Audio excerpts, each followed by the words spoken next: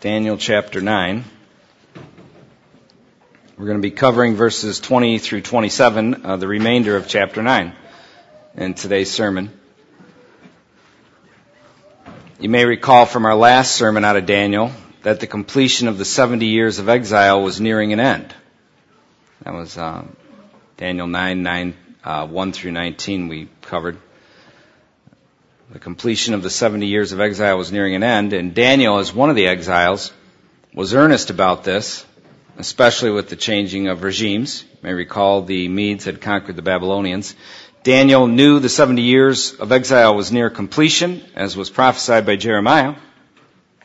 And so he set aside time to seek the Lord to ascertain what the future held for his people, Israel, and particularly to beseech the Lord on the nation's behalf, since the time of the exile was nearing its end. That was a great prayer, amen? And I encourage you to get the sermon if you weren't here. It is the impetus behind our gathering for prayer in regards to our nation coming up here.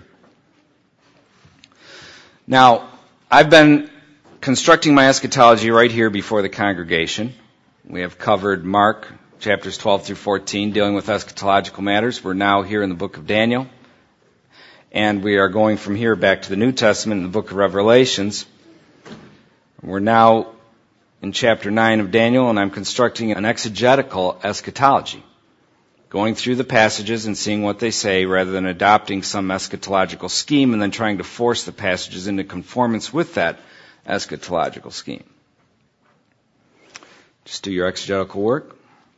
Then I take the writings of a premillennialist, a preterist, partial preterist, postmillennialist, and at times an amillennialist, and sometimes multiple scholars, all respected men in their various eschatological camps, read what they have to say, and then I go back and do my exegetical work again in light of what I have heard men of God write and draw my conclusions properly. I know it's difficult to jump into the middle of a conversation on eschatology, so I feel sorry for those of you who haven't heard all of the sermons or who haven't heard any of the sermons. And what can I say? Hopefully you'll get something out of this, and hopefully this sermon will be a blessing to you. It'll give you something to consider other than what's probably been force-fed upon you by modern-day evangelical Christianity for all the years of your Christianity. The title of my sermon is simply Daniel 9, 20 through 27. Why don't we read those verses? Let's stand for the reading of God's Word. Remember, Daniel was praying, and all of a sudden in verse 20 it says, "Now, while I was speaking, praying, and confessing my sin and the sin of my people Israel, and presenting my supplication before the Lord my God for the holy mountain of my God, yes, while I was speaking in prayer, the man Gabriel, whom I had seen in the vision at the beginning, being caused to fly swiftly, reached me about the time of the evening offering, and he informed me and talked with me and said, 'O Daniel, I have now come forth to give you skill to understand. At the beginning of your supplications the command went out, and I have come to tell you, for you are greatly beloved. Therefore consider the matter and understand the vision.'"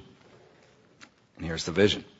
70 weeks are determined for your people and for your holy city, to finish the transgression, to make an end of sins, to make reconciliation for iniquity, to bring in everlasting righteousness, to seal up vision and prophecy, and to anoint the most holy. Know therefore and understand that from the going forth of the command to restore and build Jerusalem until Messiah the Prince, there shall be 7 weeks and 62 weeks. The street shall be built again, and the wall, even in troublesome times. And after the 62 weeks, Messiah shall be cut off, but not for himself. And the people of the prince who is to come shall destroy the city and the sanctuary. The end of it shall be with a flood. Until the end of the war, desolations are determined. Then he shall confirm a covenant with many for 1 week. But in the middle of the week, he shall bring an end to sacrifice and offering. And on the wing of abominations shall be one who makes desolate, even until the consummation which is determined is poured out on the desolate. May God bless the reading of His Word. Let's bow our heads and we'll pray.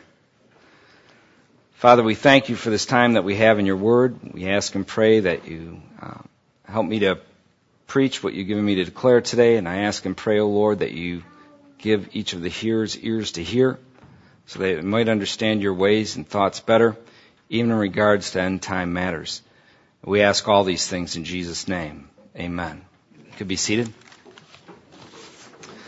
How many of you actually like eschatology and study it? Raise your hand. Okay, about 40% of the congregation. How many of you could care less about it? Seriously. Okay.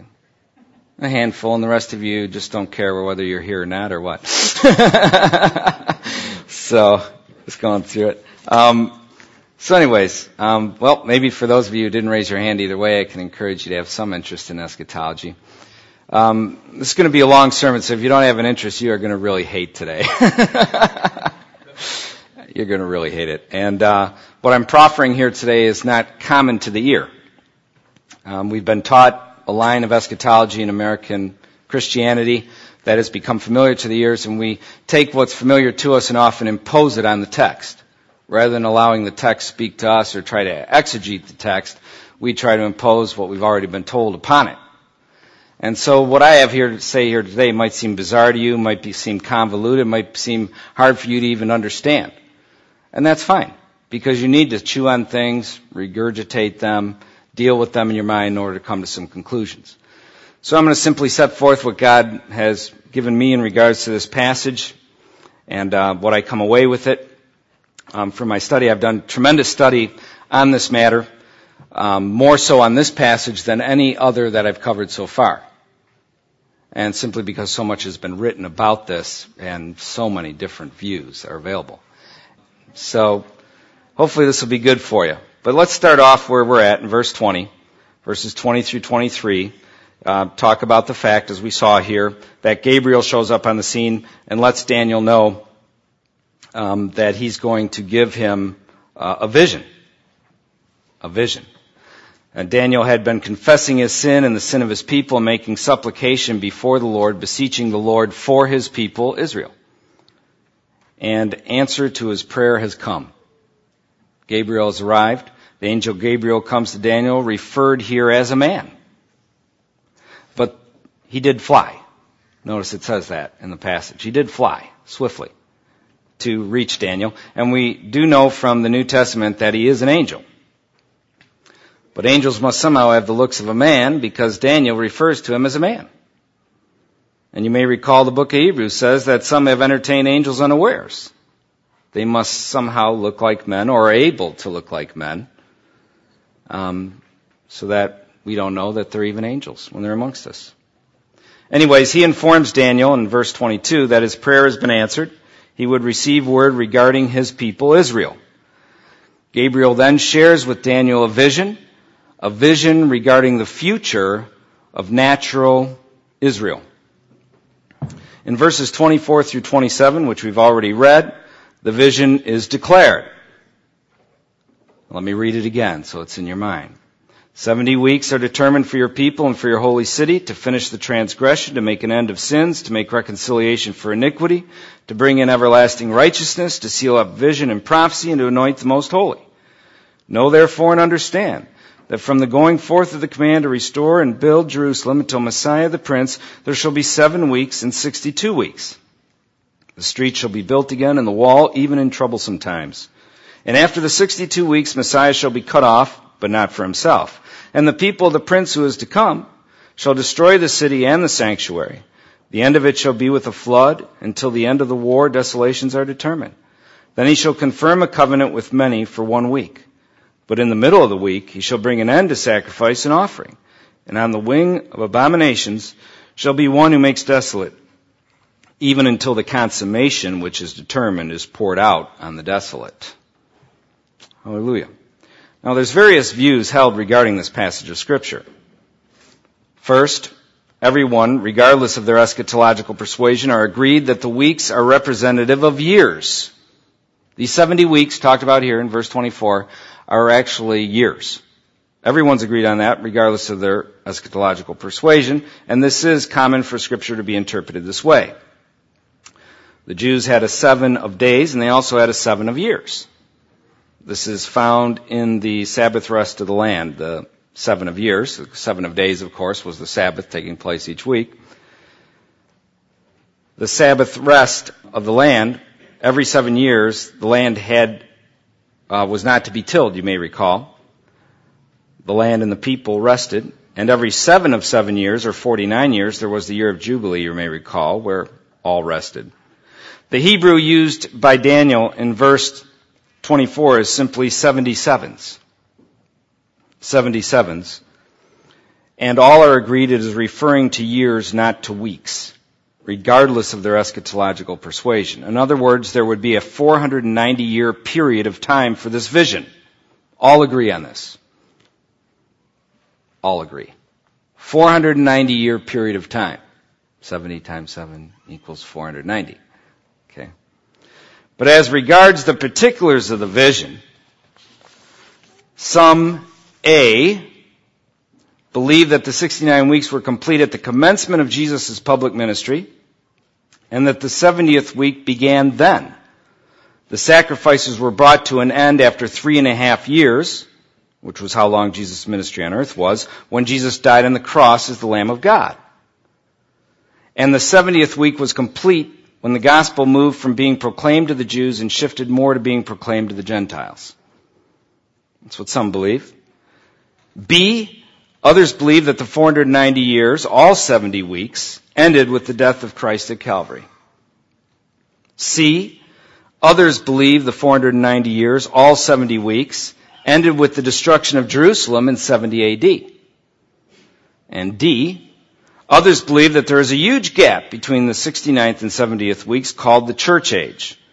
Whereas all the others view the vision of Daniel as being fulfilled, they see it as still future. This idea was unheard of in Christianity until about 150 years ago. There are also a host of other variations of these ones I mentioned. And when I say a host, I mean a host of variations. You could spend months reading. And I spent 2 months reading myself. So what are we to believe? Well, I believe we should believe A. We should believe that the 69 weeks were complete at the commencement of Jesus' ministry and that the 70th week began then. The sacrifice was brought to an end after 3.5 years when Jesus died on the cross as the true Lamb of God. And the 70th week was complete when the gospel moved from being proclaimed to the Jews and shifted more to being proclaimed to the Gentiles. That's what I believe we should believe. Let's go through this passage and see if we can draw some sane conclusions, ones in which we don't have to read into the text wild stories that aren't there, unless we impose them on the text. Verse 24 says, 70 weeks are determined for your people and for your holy city, to finish the transgression, to make an end of sins, to make reconciliation for iniquity, to bring in everlasting righteousness, to seal up vision and prophecy, and anoint the most holy. The first questions we need to ask is, whom was this vision about, and when was it supposed to take place? Those would be good questions, right? You should always ask yourselves who, what, when, where, why, and how. Okay? So these are 2 good questions to start with. Whom was the vision about, and when was it supposed to take place? Verse 24 answers the first question. The vision was about the future of natural Israel. Isn't that what it says? 70 weeks are determined for your people and for your holy city. So, this is what Daniel was praying about, the future of his people Israel. The 70 years of exile were almost over. What's next? Gabriel's here to tell him what is next. And he begins the vision by telling them, these are 70 weeks that are determined for your people and for your holy city, Jerusalem. Amen? So the answer to the first question, whom was this vision about? It is about Israel and their city, Jerusalem, and what was to take place regarding them in the future. The answer to the second question, when would all that the vision speaks of take place, is found in the very next verse, verse 25. It says that the 490-year period shall begin, quote, look there in verse 25, from the going forth of the command to restore and build Jerusalem. That's when the 490 years is going to begin. from the going forth of the command to restore and build Jerusalem. Now we have to ask ourselves, when did this command go forth? That'd be a good question to ask. Well, we know from the Bible and history itself that this decree went forth in 457 BC. In the book of Ezra, chapter 7, verse 11 through 26, turn there to the book of Ezra. You may recall that's before the book of Psalms, before the book of Job, and before the book of Nehemiah. So don't be looking around after Proverbs. Look prior to that. Ezra chapter 7, verse 11. It says, "This is a copy of the letter that King Artaxerxes gave Ezra the priest, the scribe, expert in the words of the commandments of the Lord and of his statutes to Israel. Artaxerxes, king of kings, to Ezra, priest, the scribe of the law of the God of heaven, perfect peace, and so forth." I love that, and so forth. "I issue a decree that all those of the people of Israel and the priests and Levites in my realm who volunteer to go up to Jerusalem may go with you." And as you read through here, you see he gives a decree for the city to be rebuilt. So here in the book of Ezra, chapter 7, verse 11 through 26, we have the decree of King Artaxerxes for Jerusalem to be rebuilt, which took place after what's taking place here in Daniel, even though it's earlier in the Old Testament book. You understand that the Old Testament isn't put together in historical chronology, correct? Okay. So here we have the decree in Ezra 7, 11 through 26. Verse 8 says of Ezra 7 that this took place in the 7th year of King Artaxerxes' reign. So we know historically that this decree went forth in 457 BC, since he began his reign in 464 BC. Started his reign in 464, 7th year of his reign, it's 457 BC when the decree came forth. Remember, we talked last week that this time when Daniel is meeting with Gabriel was about 535 BC. Somewhere right in that area. So his decree comes how many years after this? Quite a bit ways after this to rebuild the temple, 70 years later or something. 80 years later. So, we know historically that this decree went forth in 457 BC since it began his reign in 464 BC. This is when the 70 weeks or the 490 years began. Okay, now you got to stay with me here. There's a lot of information. It's going to be tough. I got 13 pages of notes. It's crazy. And you wouldn't believe what I went through to get it down to that. Okay. I'm taking it from the point of view that most of you have never heard any of this. So I'm going to be real rudimentary and not skip over things. So I want you to understand the picture. There's a vision, Daniel's seeing it, it's regarding his people Israel. There's a 490-year period to this vision that he's seeing. Now I want you to notice also, we see from verse 25 that these 70 weeks or 490 years were broken into 3 parts. Isn't that what the remainder of verse 25 states? It says, "Until Messiah the Prince, there shall be 7 weeks and 62 weeks. The street shall be built again and the wall even in troublesome times." So there's a 7-week segment, a 62-week segment, and then in verse 27 we see the final week of the 70. There's only one left, because 62 and 7 is 69. So there's only 1 week left. And it's talked about in verse 27. "Then he shall confirm a covenant with many for 1 week." So there's 3 parts to the 70 weeks. There's a 7-week part, a 62-week part, and a 1-week part, the last being mentioned in verse 27. All are agreed that the first part of the 70 weeks, all are agreed, regardless of their eschatological camp, that the first part of the 70 weeks, the 7 weeks, were complete after Jerusalem was rebuilt, which took about 49 years from the decree by Artaxerxes. 7 times 7 is 49. That takes care of the first segment. Okay? Streets were redone, the wall was up.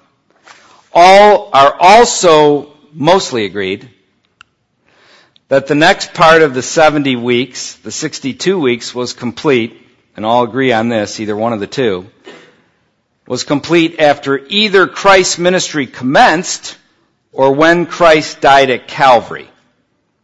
Okay? So all are agreed that by the time you get to the 69 weeks, and you're ready to start the 70th week, you're either at the point where Christ is commencing his public ministry, or you're at the point where he died at Calvary. All agree on this, regardless of their eschatological camp. Although the difference between these two can be huge, as we will see here in a few minutes. But all are not agreed on the final part of the 70 weeks, the 1 week. It's huge differences. Some say the 70th week took place consecutively as the first 69 did. Others say the 70th week took place from 67 AD until 74 AD, when the Romans destroyed Jerusalem. Others say there is a huge gap, which is now nearly 2,000 years long, between the 69th and the 70th week. Now let us delve into the disagreement between those in the 62-week segment, which is when 69 of the 70 weeks are complete. Were the 69 weeks complete at the commencement of Christ's ministry, or were they complete at his death? Okay? Let's get that first before we go to the 1 week. We have a difference dealing with the end of the second segment, the 62 weeks, which adds up to 69 because the 7 had already been done. Some say it's at the commencement of Christ's ministry. Others say it's at his death at Calvary, that 69 weeks wraps up. Were the 69 weeks complete at the commencement of Christ's ministry, or were they complete at his death? Most dispensationalists, which is the group that believes there's a huge gap between the 69th and 70th week, put the end of the 69 weeks at Christ's death. But most scholars and some dispensationalists repudiate this because the chronological time system used to come to their conclusions has been proven faulty and has been thoroughly repudiated. Except, of course, to most dispensationalists, who need it that way in order to make their eschatological scenario work. Or, just as importantly, to repudiate those who hold to the historical view of the church, namely, that what was spoken of in Daniel was complete by 70 AD. The chronological time system the dispensationalists used was concocted by Sir Robert Anderson in his 1881 book entitled The Coming Prince. Anderson was a dispensationalist who preached with John Nelson Darby himself, the father of dispensationalism. His calculations of the first 69 weeks are 483 years. Okay? The first 69 weeks, 69 times 7 equals 483. Was based on what he called prophetic years. Okay, what's a prophetic year? Stick with me now. Don't let your eyelids go down. This was the belief that Israel of old numbered the years by 360-day years rather than by the 365-day solar year. Now, without going through all the projections, because you'd surely be asleep then, let me simply say that he came to the conclusion that Christ was killed on April 6th, AD 32. April 6, AD 32. His projections started with the decree made by Artaxerxes in his 20th year, found in Jeremiah 2, 1 through 8, which would have taken place in 445 or 444 BC. About 12 or 13 years, 13-year difference between the 457 decree by Artaxerxes. The same king, King Artaxerxes, same guy. Turn with me to Jeremiah chapter 2, verse 1 through 8. Let's look at that there.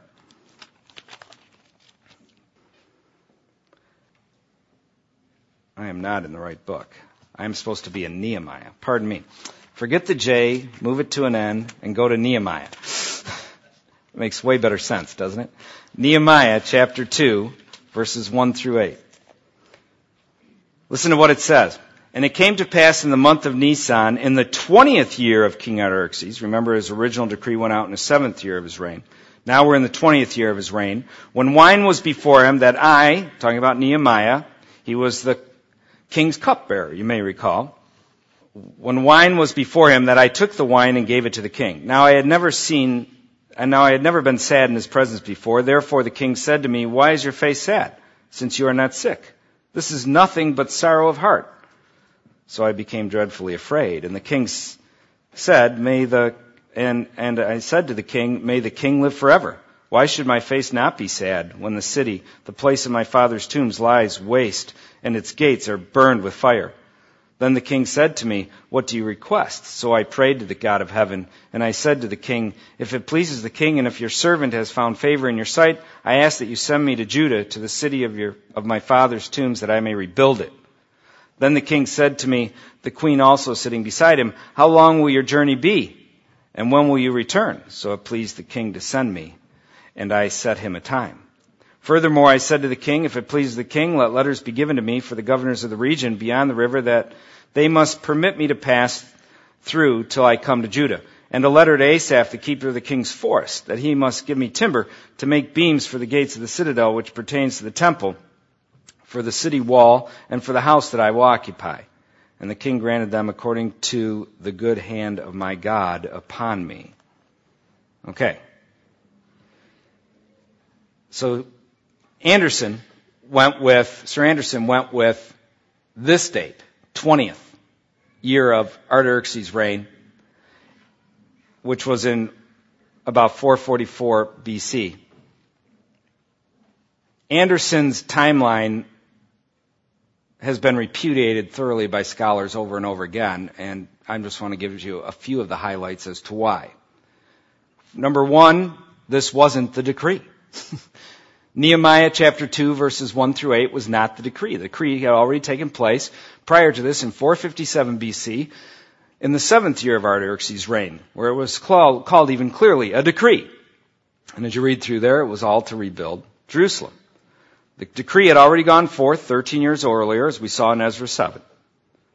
Notice verse 25 of Daniel says this will be done, quote, even in troublesome times. The rebuilding of Jerusalem will be done even in troublesome times.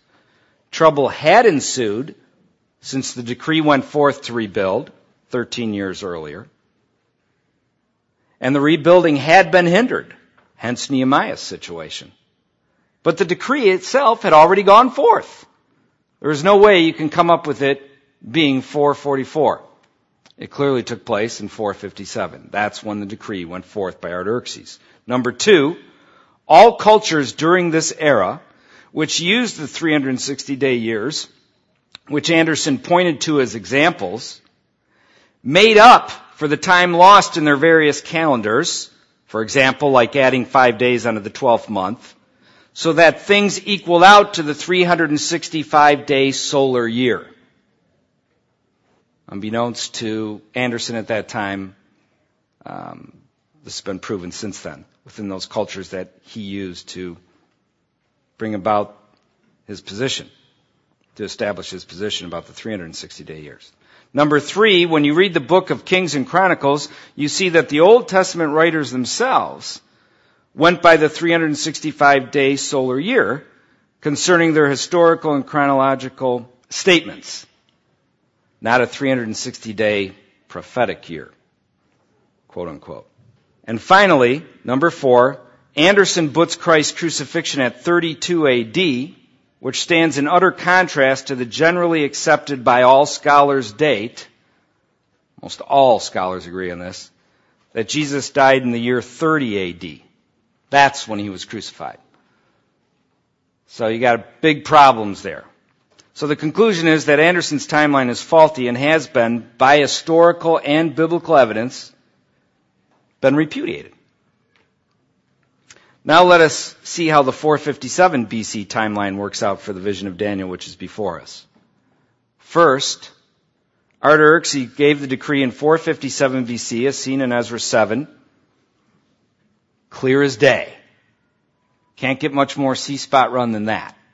What's decreed in Ezra 7. When we follow the next 69 years, or 483 years, we come to what year? 26 AD. That's with omitting a year because there is no year 0 between 1 BC and 1 AD. Which is precisely, 26 AD is precisely the year Christ's public ministry commences.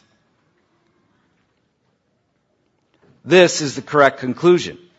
That the first 69 weeks, or 483 years, were completed at the commencement of Christ's public ministry. We can prove this historically and biblically.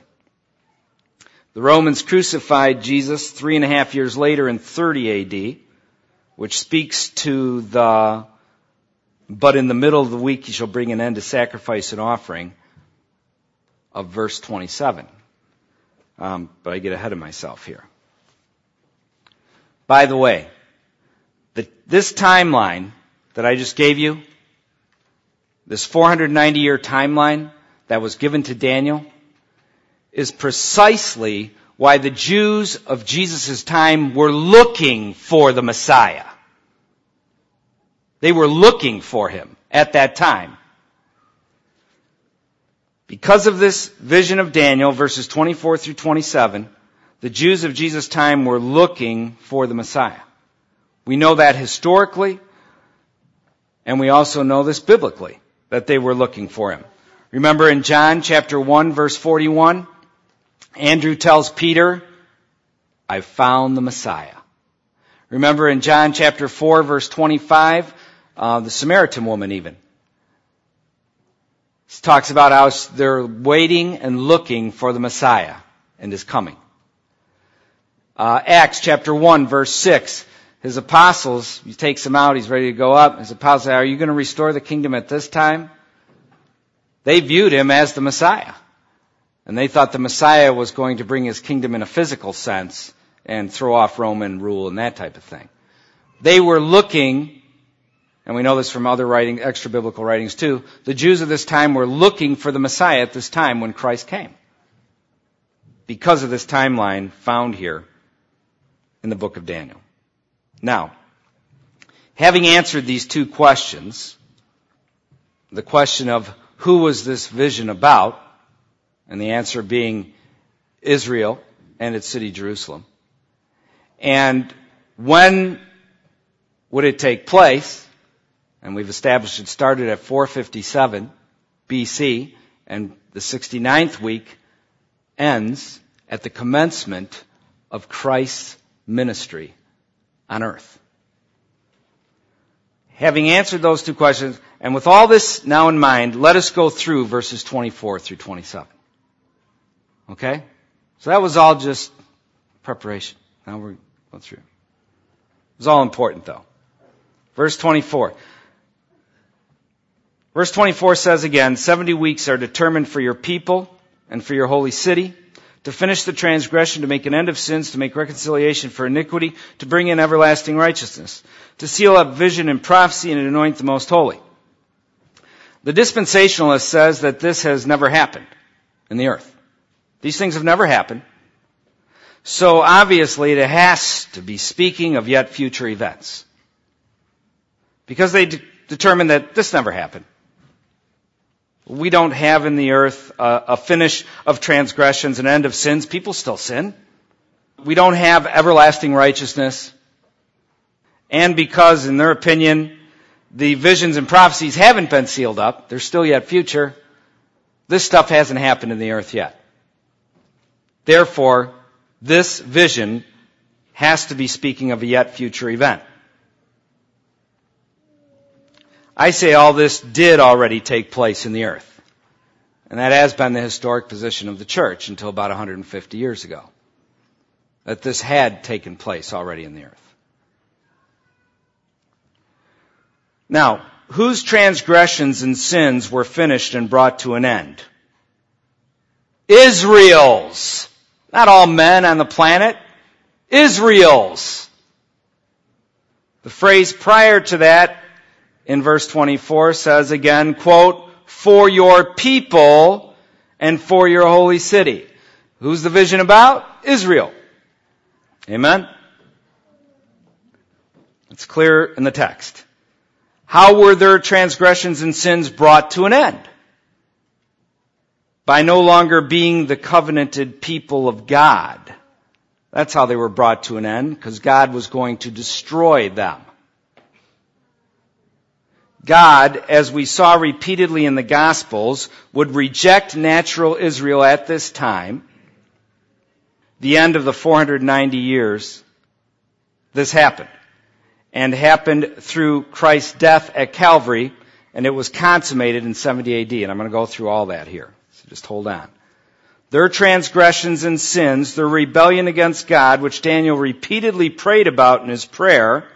Remember his prayer over and over again? He was praying repeatedly about the sins of natural Israel, his nation, his people. Their transgressions and sins, the rebellion against God, which Daniel repeatedly prayed about in his prayer, would be over with. Because they would no longer be the covenanted people of God. Their rebellion against God, which culminated in the rejection of God's Son and having him crucified, would be finished and brought to an end. God had dealt with this nation for centuries. They continually rose up in rebellion against him, and the big tsunami was finally coming. Christ spoke of it, the prophets spoke of it, and it was coming to pass. That was how their transgressions and sins were going to be brought to an end. God was going to judge them and bring them to an end as being his covenanted people. They would no longer be able to continue on in their rebellion against him as his covenanted people. Christ would be coming on the scene. He is the most holy who is anointed. When it says, and to anoint the most holy, I was talking about Christ. He will make reconciliation for iniquity and bring in everlasting righteousness through his death on the cross. Amen? And this speaks of his being cut off in verse 26. That's what the being cut off is speaking of, is his death on Calvary. The visions of Daniel and the prophecies concerning Christ will be sealed up at that time. In other words, will be concluded and fulfilled. This all took place in time and space already. Everything that's talked about in verse 24 has already happened. It's all taken place.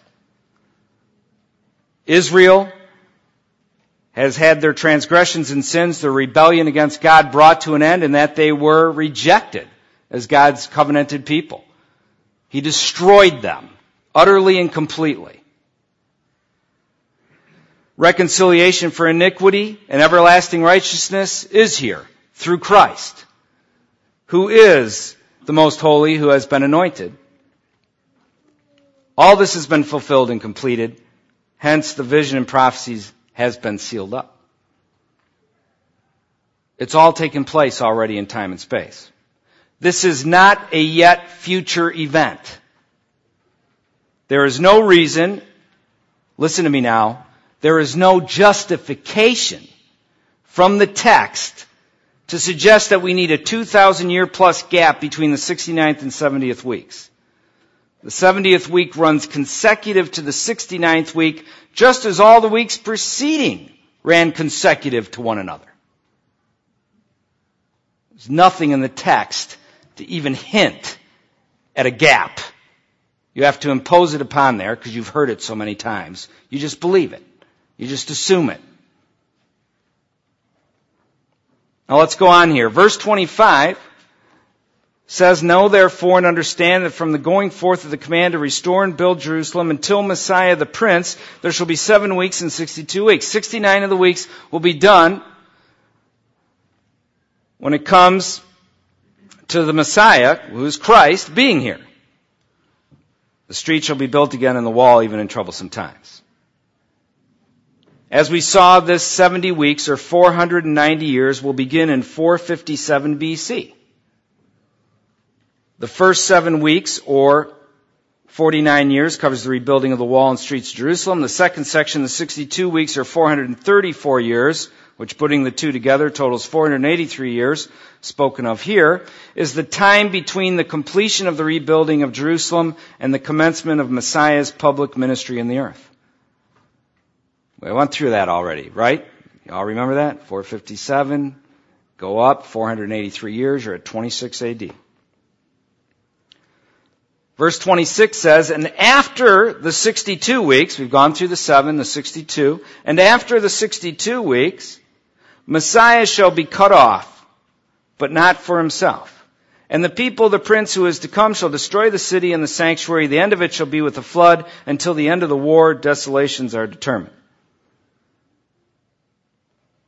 Verse 26 says, and after the 62 weeks, or 434 years, now totaling 69 weeks, or 483 years, because we have the 7 done and the 62, Messiah shall be cut off, but not for himself. Once you get past the 69th week, you have entered what week? The 70th. Comes after 69. They've all run consecutive. There's no reason to suddenly say that the 70th week isn't going to run consecutive to the first 69 as the first 69 ran consecutive to one another. There's nothing in the text to even remotely hint at or suggest a sudden 2,000-year break between the 69th and the 70th week. All the weeks have been consecutive, and so is this. The 70th week runs consecutive to the 69th week, just as all the other weeks preceding ran consecutive to one another. And it all fits perfectly if you do let it run consecutively. We saw that the first 69 weeks, or 483 years, brought us to 26 AD, right? The commencement of Messiah's public ministry. During that final week, he would be cut off. We know he was. He was crucified. The Hebrew there for cut off speaks of violence. And Jesus was violently killed at Calvary. We know he was crucified not for himself, as the passage says, but for others. Amen? We know this happened in the middle of the 70th week because verse 27 says, quote, but in the middle of the week he shall bring an end to sacrifice and offering. And I'll show you in a minute that this is talking about Christ. He is the one who brought an end to sacrifice and offering in the 70th week. This 3.5 years, which would be the middle of the week, is exactly how long Jesus' public ministry was when he was cut off. It was 3.5 years long. Even the early church historian Eusebius wrote during the 4th century, quote, since he, Jesus, began his work during the high priesthood of Annas, and taught until Caiaphas held the office, the entire time does not comprise quite 4 years, unquote. That Jesus' earthly public ministry lasted about 3.5 years has been recognized and held by Christian scholars down through church history. It's the middle of the 70th week when he is killed, when he is cut off. Just as the scriptures say. Now, let us continue in verse 26. Before we get in verse 27, I wrap this all together. Who are these people of the prince to come? Notice what the rest of verse 26 says. And the people of the prince who is to come shall destroy the city and the sanctuary. The end of it shall be with a flood, and the end of the war, desolations. Until the end of the war, desolations are determined. Who are these people of the prince to come? Who is the prince to come? These would be good questions to ask. Some think the prince to come is Jesus. They do so because he is already referred to as a prince in verse 25. Remember? Messiah the prince. And they say that the people of the prince are the Gentiles, namely the very armies of Rome itself, whom God used to judge his people Israel. They base that, the Roman armies being his people, on Matthew 22 verse 7, in one of several parables where natural Israel is repudiated as being the people of God. And this is a very plausible interpretation. Okay? I know we've gone a long time here. Anybody need a bathroom break or anything?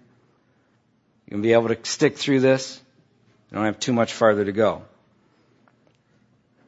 And I know this is brand new information, probably for 95% of the people sitting here.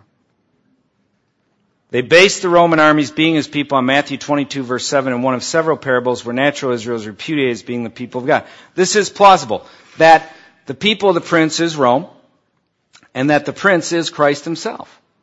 Because he refers to the Roman armies as his in Matthew 22 verse 7 in a parable regarding the rejection of natural Israel. as the people of God. Others think the people of the prince is referring to the Romans themselves, not the Gentiles, and namely the armies of the Roman, but to the Romans themselves. And the prince is just the term used to refer to the emperor, perhaps General Titus himself, who destroyed Jerusalem in 70 AD. Either way, the people of the prince to come is the Romans. They would destroy Jerusalem and the sanctuary, the temple, and we know they did in 70 AD. Amen? Either interpretation you go with, the people of the prince to come, the people, is the Romans. And that makes perfect sense to me for the text.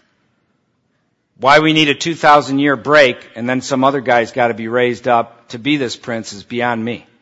When the text is clear and you don't need to do those types of theological gymnastics to come to figuring this thing out.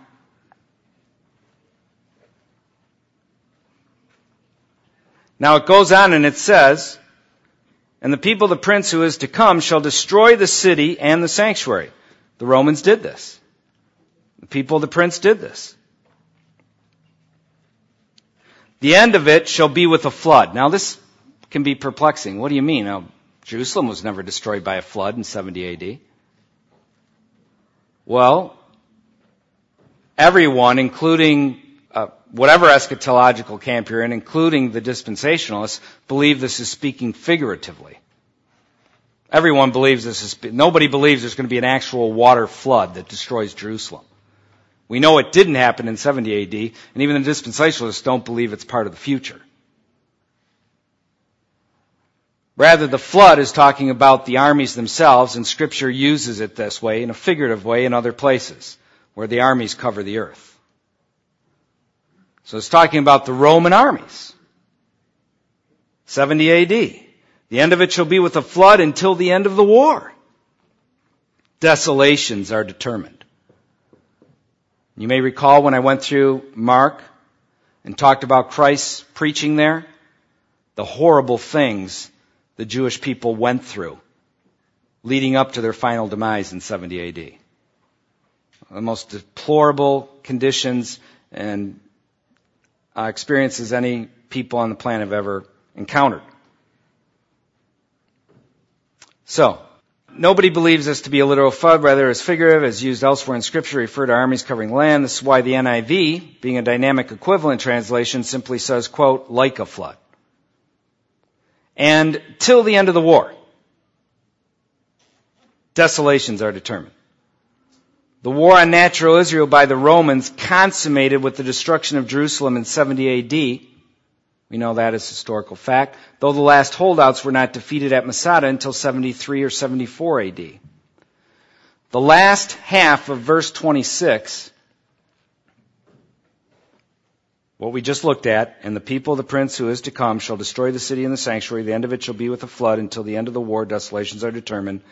The last half of verse 26 speaks of the result or consequence of Messiah's death at Calvary upon natural Israel. Let me repeat that to you. The last half of verse 26 speaks of the result or consequence, that's why the word and is used, I believe, of Messiah's death at Calvary upon natural Israel. It did not have to be, nor is it, part of the 70th week. It is important to notice that nowhere in Daniel's vision are we told when the 70th week does conclude. Did you notice that? There's nowhere in Daniel's vision that we're told when the 70th week does conclude. Both verse 26 and verse 27 follow the symmetry of Oriental or Eastern writing. The first half of both verses refer to the work of Christ during the 70th week. Namely, verse 26, and after the 62 weeks, Messiah shall be cut off, but not for himself. And in verse 27, then he shall confirm a covenant with many for 1 week. But in the middle of the week, he shall bring an end to sacrifice and offering. The first half of both verses refer to the work of Christ during the 70th week. The last half of both verses refer to the results or consequences of Christ's work at Calvary upon natural Israel. Is that not true? The end of verse 26, and the people, the prince who is to come, shall destroy the city and the sanctuary. The end of it shall be with the flood until the end of the war. Desolations are determined. Verse 27, last part of the verse. And on the wing of abomination shall be one who makes desolate, even until the consummation which is determined is poured out on the desolate. This type of literary symmetry is employed often in the Old Testament. Chronological sequence is important to our Western minds. That's why we could never win at Pac-Man. Or it took us years to learn how to win at Pac-Man. You younger people probably don't even know what Pac-Man is. It was one of the first video games that ever came out. You had this guy was like a head with a big mouth, and he would eat little dots. And if you actually followed your Western mind and tried to clear out one segment at a time, guess what? These little things called ghosts came by and ate you and you died. But if you could get out of your Western mindset where you had to categorize everything and have a timeline and everything perfectly sequenced, and you could zigzag all over and just be chaos, you could win and beat Pac-Man. Okay? Chronological sequence is important to our Western minds, but we must not foist our thinking upon the writing styles of the Eastern mind. This literary style allows, as one scholar put it, quote, a parallel rehearsal and expansion of the topic without requiring actual succession in time. A parallel rehearsal, in other words, it's more than once said, an expansion of the topic, you get a fuller picture, without requiring actual succession in time. In other words, one didn't happen before the other. You understand that? It's just repeating the same thing. This is throughout the Old Testament. You see this type of literary symmetry. Even dispensationalists recognize that not all prophetic passages flow chronologically. Such is the case here in Daniel. Rather, you have this literary symmetry being employed wherein you have a parallel rehearsal and expansion of the topic without requiring actual succession in time.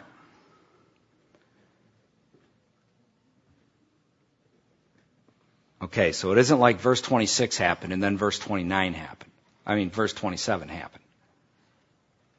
The beginning of 26 and the beginning of 27 are talking about the same time in the Messiah's life during the 70th week. The last half of 26 and 27 are also a repetition, a restating of facts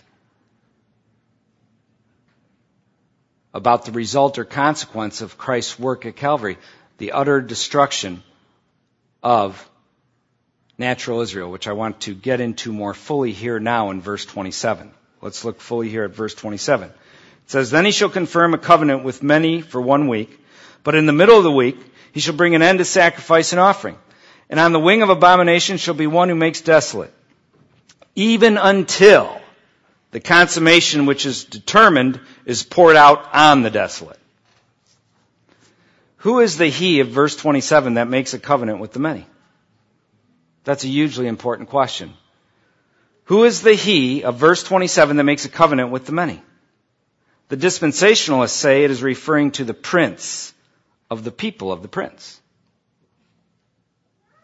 of verse 26. They say that the he in verse 27 refers to a future leader who makes a political covenant with Israel, somehow has some background from the Roman Empire, 2,000 years later. They say he will come into power at the beginning of the last 7 years and is able to gain control over 10 nations in Europe. Others say it's 10 nations in the Middle East. He will make a covenant with Israel for 7 years, but in the middle of the 7 years, he will break the covenant, stop the sacrifices at the rebuilt temple during that period, and become their persecutor rather than their protector.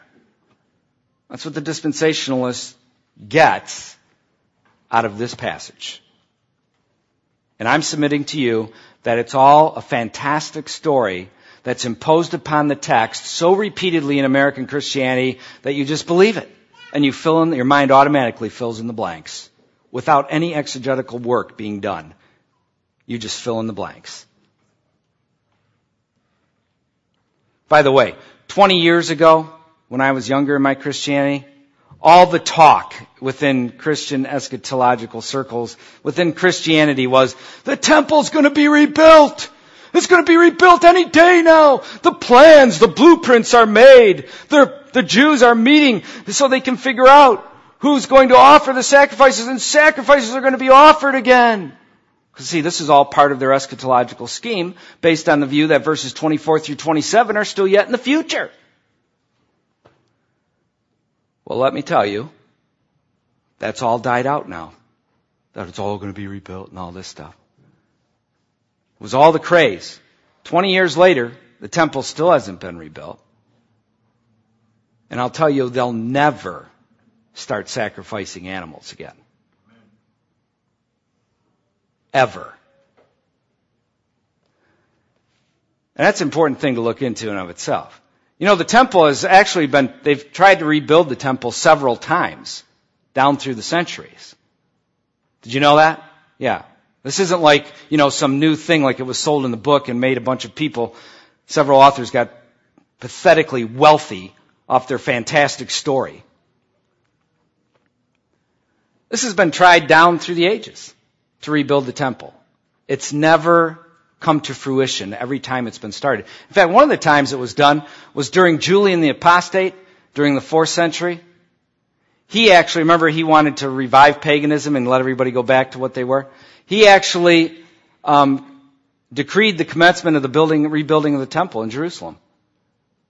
And there's eyewitness accounts that when they went to rebuild from the subterfuge of where it was, when they went to rebuild, flames of fire actually came out of the ground and lapped at people. That's what stopped, according to eyewitness accounts, the rebuilding of the temple at that time. Julian tried to again get it going, and then, in God's sovereignty, he was destroyed. He was killed in battle shortly after. So this is nothing new about the Jews trying to rebuild the temple. It's happened several times down through the centuries where they tried to rebuild. Anyways, this is all nonsense. What they believe is nonsense. A fantastic story which has to be read into the text and which requires a huge gap of which there is no hint in the text itself. Not to mention 8 billion other little parts that can be ripped to shreds when you look at the scriptures they used to supposedly build their fantastic story. In truth, the he of verse 27 is referring to Christ. The antecedent of he, in verse 27, is not the prince who is to come. The word prince is a subordinate noun. The people of the prince, the people is the dominant noun. The passage in verse 27 says, he, not they. It would say they if the antecedent had to do with the people. It's not referring to the prince because he's a subordinate noun. Hence, the antecedent of he in verse 27 is the last dominant singular noun mentioned, which in this case is Messiah in verse 26. Not the prince in verse 26. That's who the he is. It's Jesus. He is the one who will confirm a covenant with many for 1 week. Now you might be thinking, well, how could that be? This was to Israel. He was confirming the covenant of God. Jesus will confirm a covenant with many during the 70th week, and this is exactly what he did. He made covenant with many, did he not? Turn with me to Matthew 26, verse 28. Matthew chapter 26, verse 28.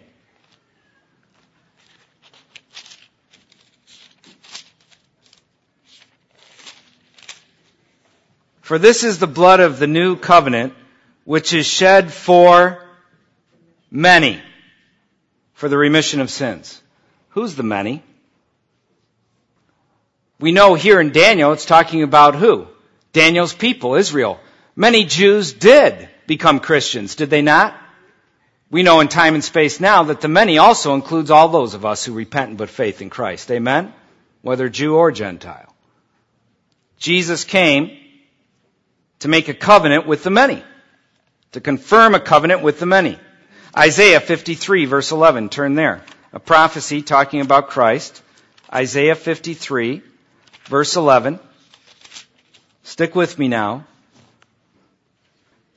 Isaiah 53, verse 11, he, talking about Christ, shall see the labor of his soul and be satisfied. By his knowledge my righteous servant shall justify many, for he shall bear their iniquities. Amen? Jesus is the one who made a covenant, confirmed a covenant with the many. Turn to Romans chapter 15, verse 8. Romans chapter 15, verse 8.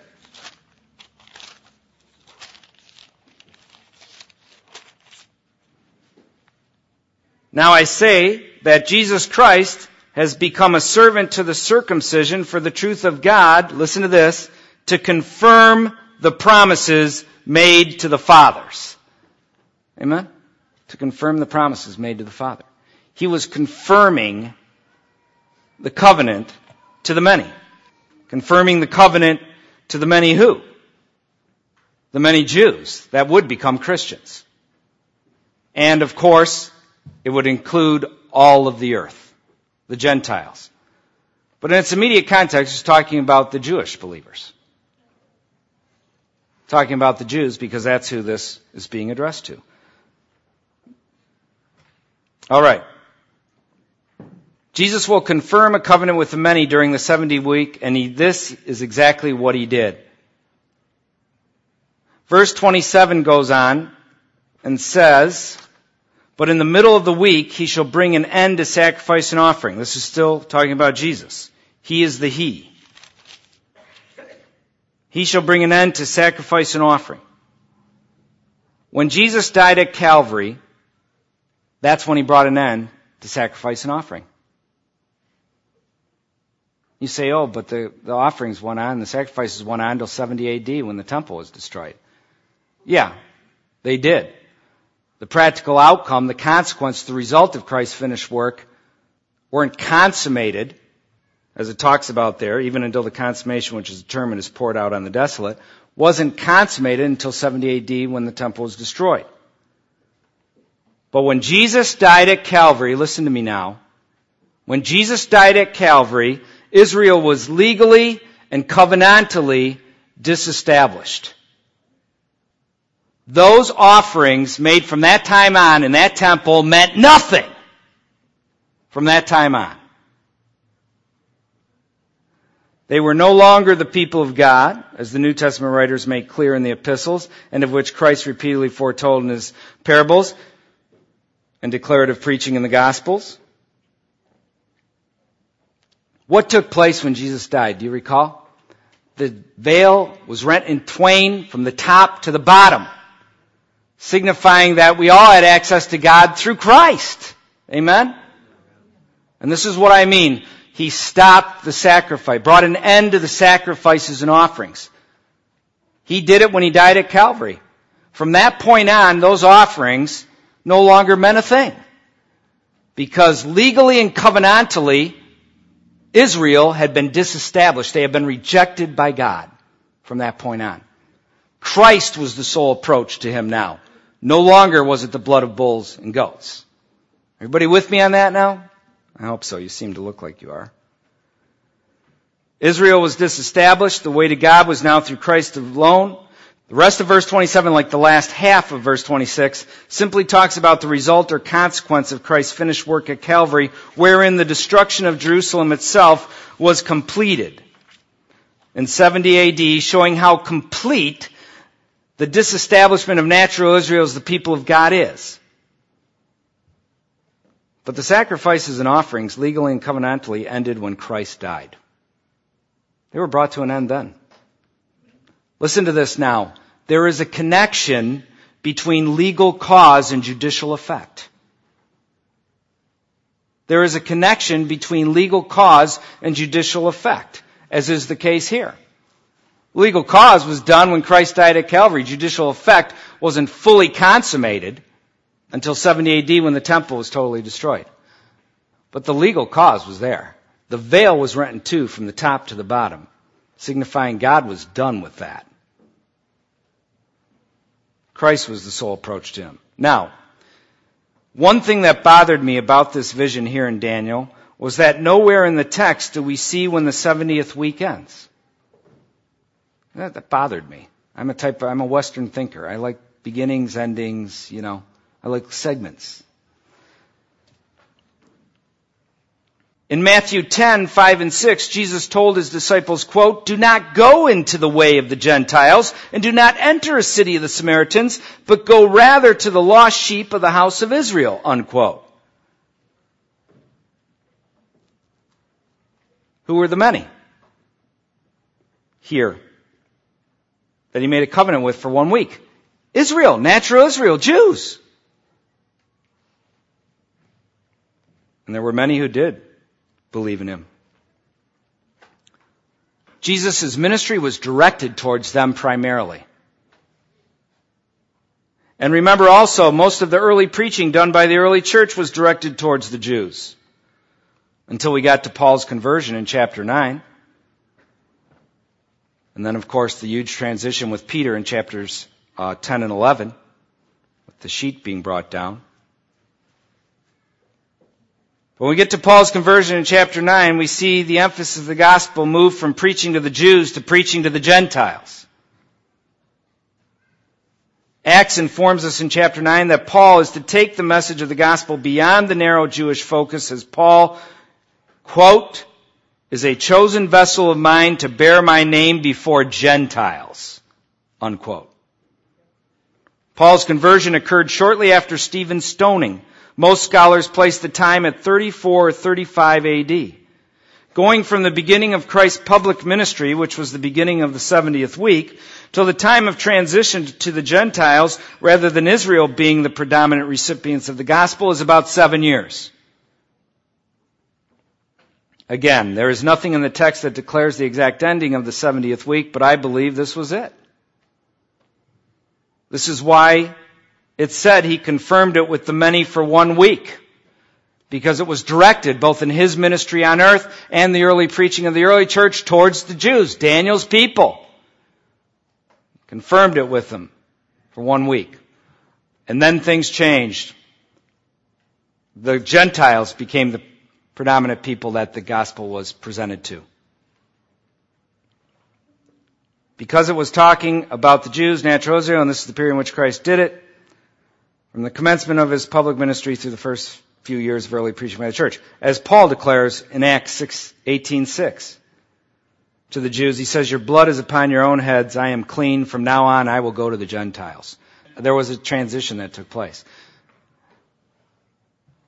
Covenant was declared more fully to the Gentiles now rather than the Jews. And I believe that's why it says he confirmed it with them for 1 week. It goes from his beginning of his public ministry through the early years of the preaching of the early church, primarily to the Jews.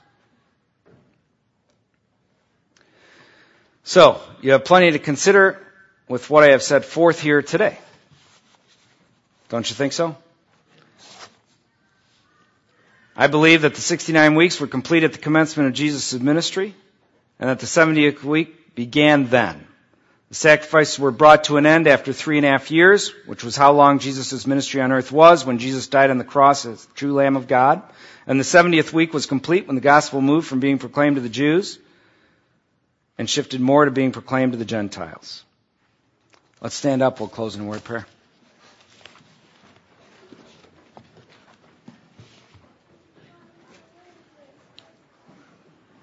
Hallelujah, Father.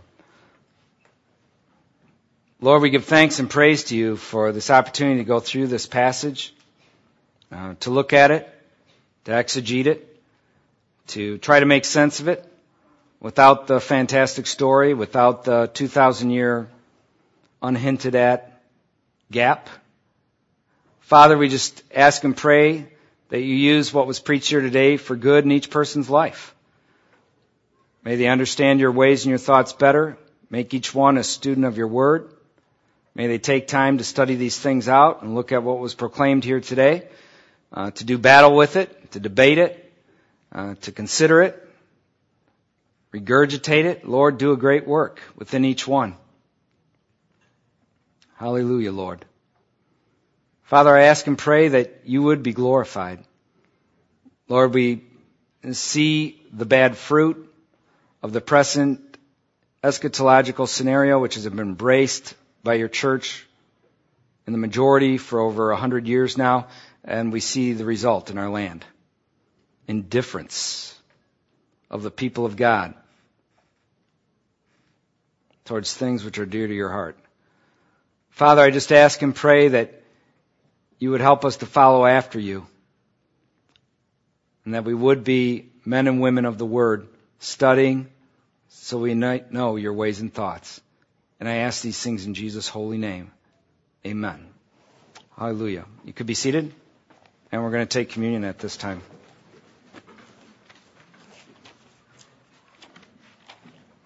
And you can feel free to take communion with us as long as you're a Christian. You don't have to be a member of this church to take communion here, but you do need to be a Christian. If you're not a Christian, we ask that you refrain from taking communion. And we observe the Lord's table every week at Mercy Seat Christian Church. We do that for a number of reasons. One, it's the tradition of the church to do so, so we follow in that blueprint laid out by the early church, and we observe his table each week we gather. A little differently than they did. They made a meal of it often, whereas we just have a little cup and a small piece of bread. But nevertheless, the observance is important because we do it because we need to be reminded of God's great salvation.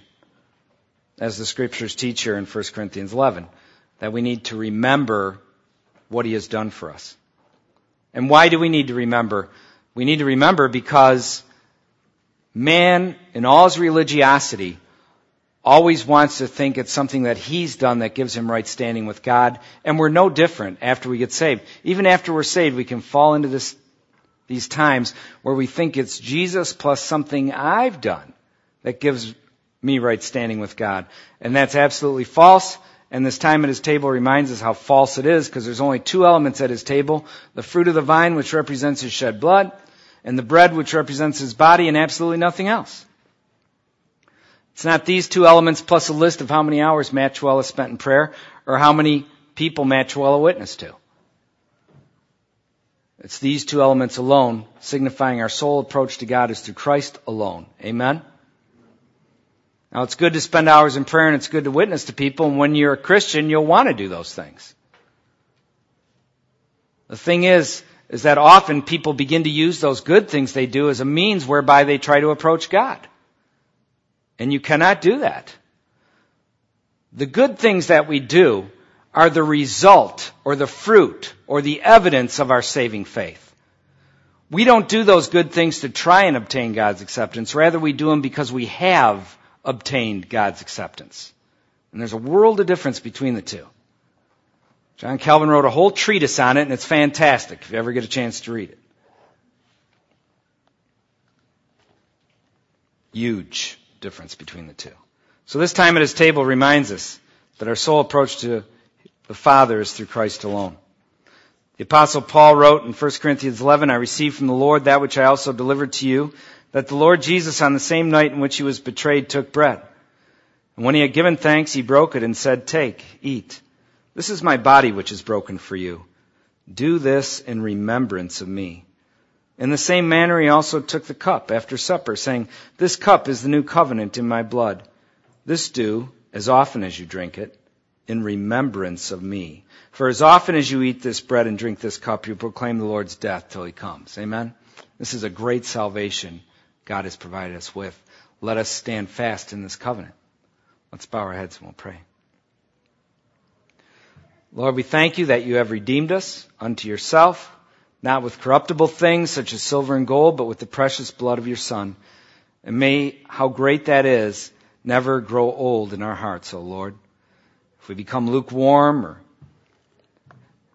just ho-hum in our walk with you, O God, stir our hearts, I pray. Push us back towards your Son, Jesus. May we plumb the unsearchable depths of the riches of Christ, Father. Praise your holy name.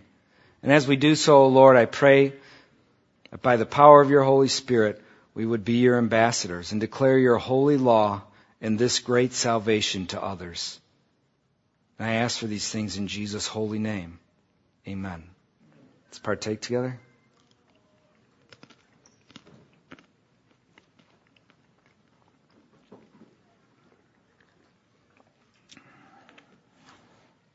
Hallelujah. Praise His name. Let's just stand and we'll worship Him for a moment, and then I'll close in prayer. Hallelujah, God. Lord, we thank you and we praise you. We thank you that you have preserved your scriptures down through the years so we can study them. Hallelujah, Lord. Lord, we just ask and pray that you would be glorified in our lives and through our lives, in every aspect of our life. Lord, I ask and pray that each man here would be a priest to his home and take time to open your word to his wife and to his children this coming week. They did not shirk his responsibility as a priest to his house. Praise your holy name. God, we pray again for our sister Ruth, who lays in bed in the hospital. We ask that you bring healing by the power of your hand, O God, the power of your might, by the power of your Spirit. Bring healing to her body, O God. May you use it for good in her life. May she be a better woman because of it, what she's gone through and the suffering she's endured during this time, O God. Lord, use it for good in the earth. Use it as an opportunity for us to glorify you too. Father, we ask for all these things in Jesus' holy name. Amen. Hallelujah. God bless you.